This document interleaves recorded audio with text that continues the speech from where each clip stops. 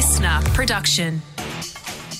Good morning, sports fans, and welcome to The Scorecard. I'm Liam Flanagan, and this is your fast, fun hit of sport for Tuesday, the 26th of September. Today, the NRL forced to reconsider grand final kickoff due to a weather forecast. Could the Wallabies World Cup failure cost them their high-priced recruit? And the special reason Taylor Swift is suddenly a very big fan of the NFL. But first, last night at the Crown Palladium in Melbourne, the AFL's best and brightest swapped their jumpers for tuxedos and their boots for shiny shoes as they attended the 2023 Brownlow Medal. And with newly implemented regulations around the betting on the award after last year's incident involving an AFL umpire disclosing votes to his mates, this year's count was shrouded in mystery and speculation. Just who would claim the game's highest individual honour? Who do you think's going to win? As predicted, Collingwood young gun Nick Dacos jumped out to a very big lead and held a 2-vote lead going into the final 3 rounds. 3 rounds which he would miss through a knee injury. So the question was, did he hold on? Did he become the youngest winner in 30 years? Did he set himself up to do the Brownlow Premiership Medal double ahead of Saturday's grand final against the Lions? Well, did he do it? No. No, he didn't. Brisbane, Lachie Neale, 3 votes. And I declare the winner of the 2023 Brownlow Medal, Lachie Neale of the Brisbane Lions Football Club. Brisbane Lions co-captain Lachie Neale last night became a dual Brownlow medalist, taking out the award by 2 votes over Western Bulldogs captain Marcus Bontempelli, with Nick Dacos holding on to round out the podium. Neale's win was made all the more remarkable after he was left out of the 2023 All-Australian side, with selectors deeming him not worthy of a spot in the best 22 players of the season. Guess he showed them. In your face! Neale will now return his focus to preparing for this weekend's grand final, where he'll be hoping to win a first premiership medal to go alongside his 2 Brownlows. 5 sleeps to go until the NRL and NRLW grand finals in Sydney.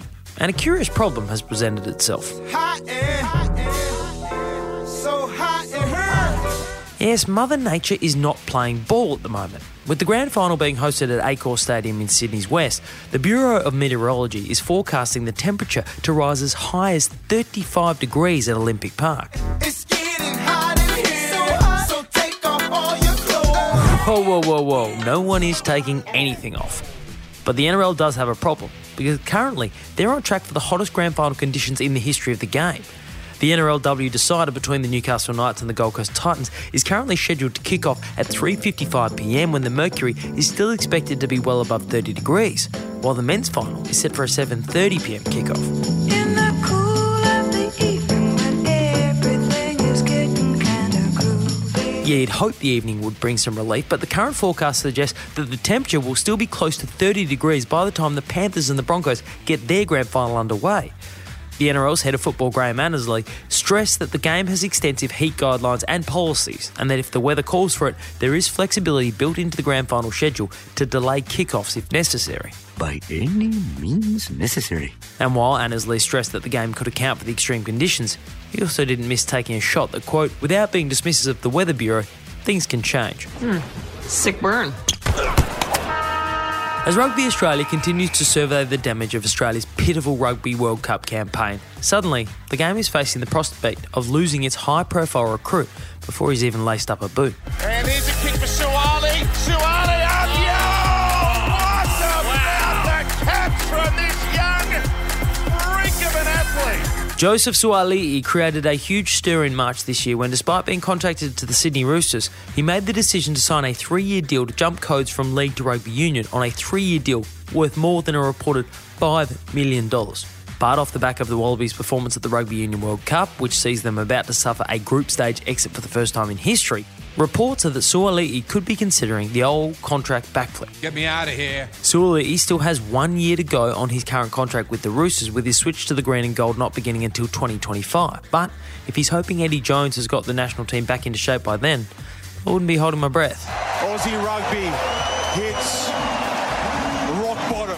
The Aussie Rugby Union community is still reeling from the 40-6 loss to Wales yesterday morning, and coach Eddie Jones isn't best pleased with the current focus on his alleged job interview with Japan Rugby Union on the eve of the tournament. I really take umbrage at the questioning, that people are questioning my commitment to coaching Australia. I really take umbrage at it. Yeah, I've been working non-stop since I've come here, and I apologise for the results. I keep saying that.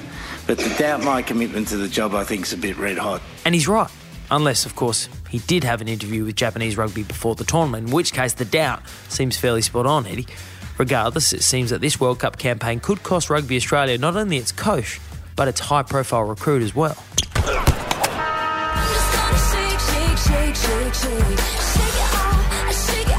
With 50 million albums sold worldwide, 11 Grammys and a net worth north of 400 million, Taylor Swift might just be the biggest star on the face of the planet right now.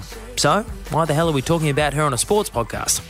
Because of this guy. Kelsey at the 15, gets a block, inside the 5, and he's in! Touchdown, Kansas City! Travis Kelce, the two-time Super Bowl winning tight end for the Kansas City Chiefs, a man widely considered to be one of the best football players on the planet, is also the new flame of Tay-Tay.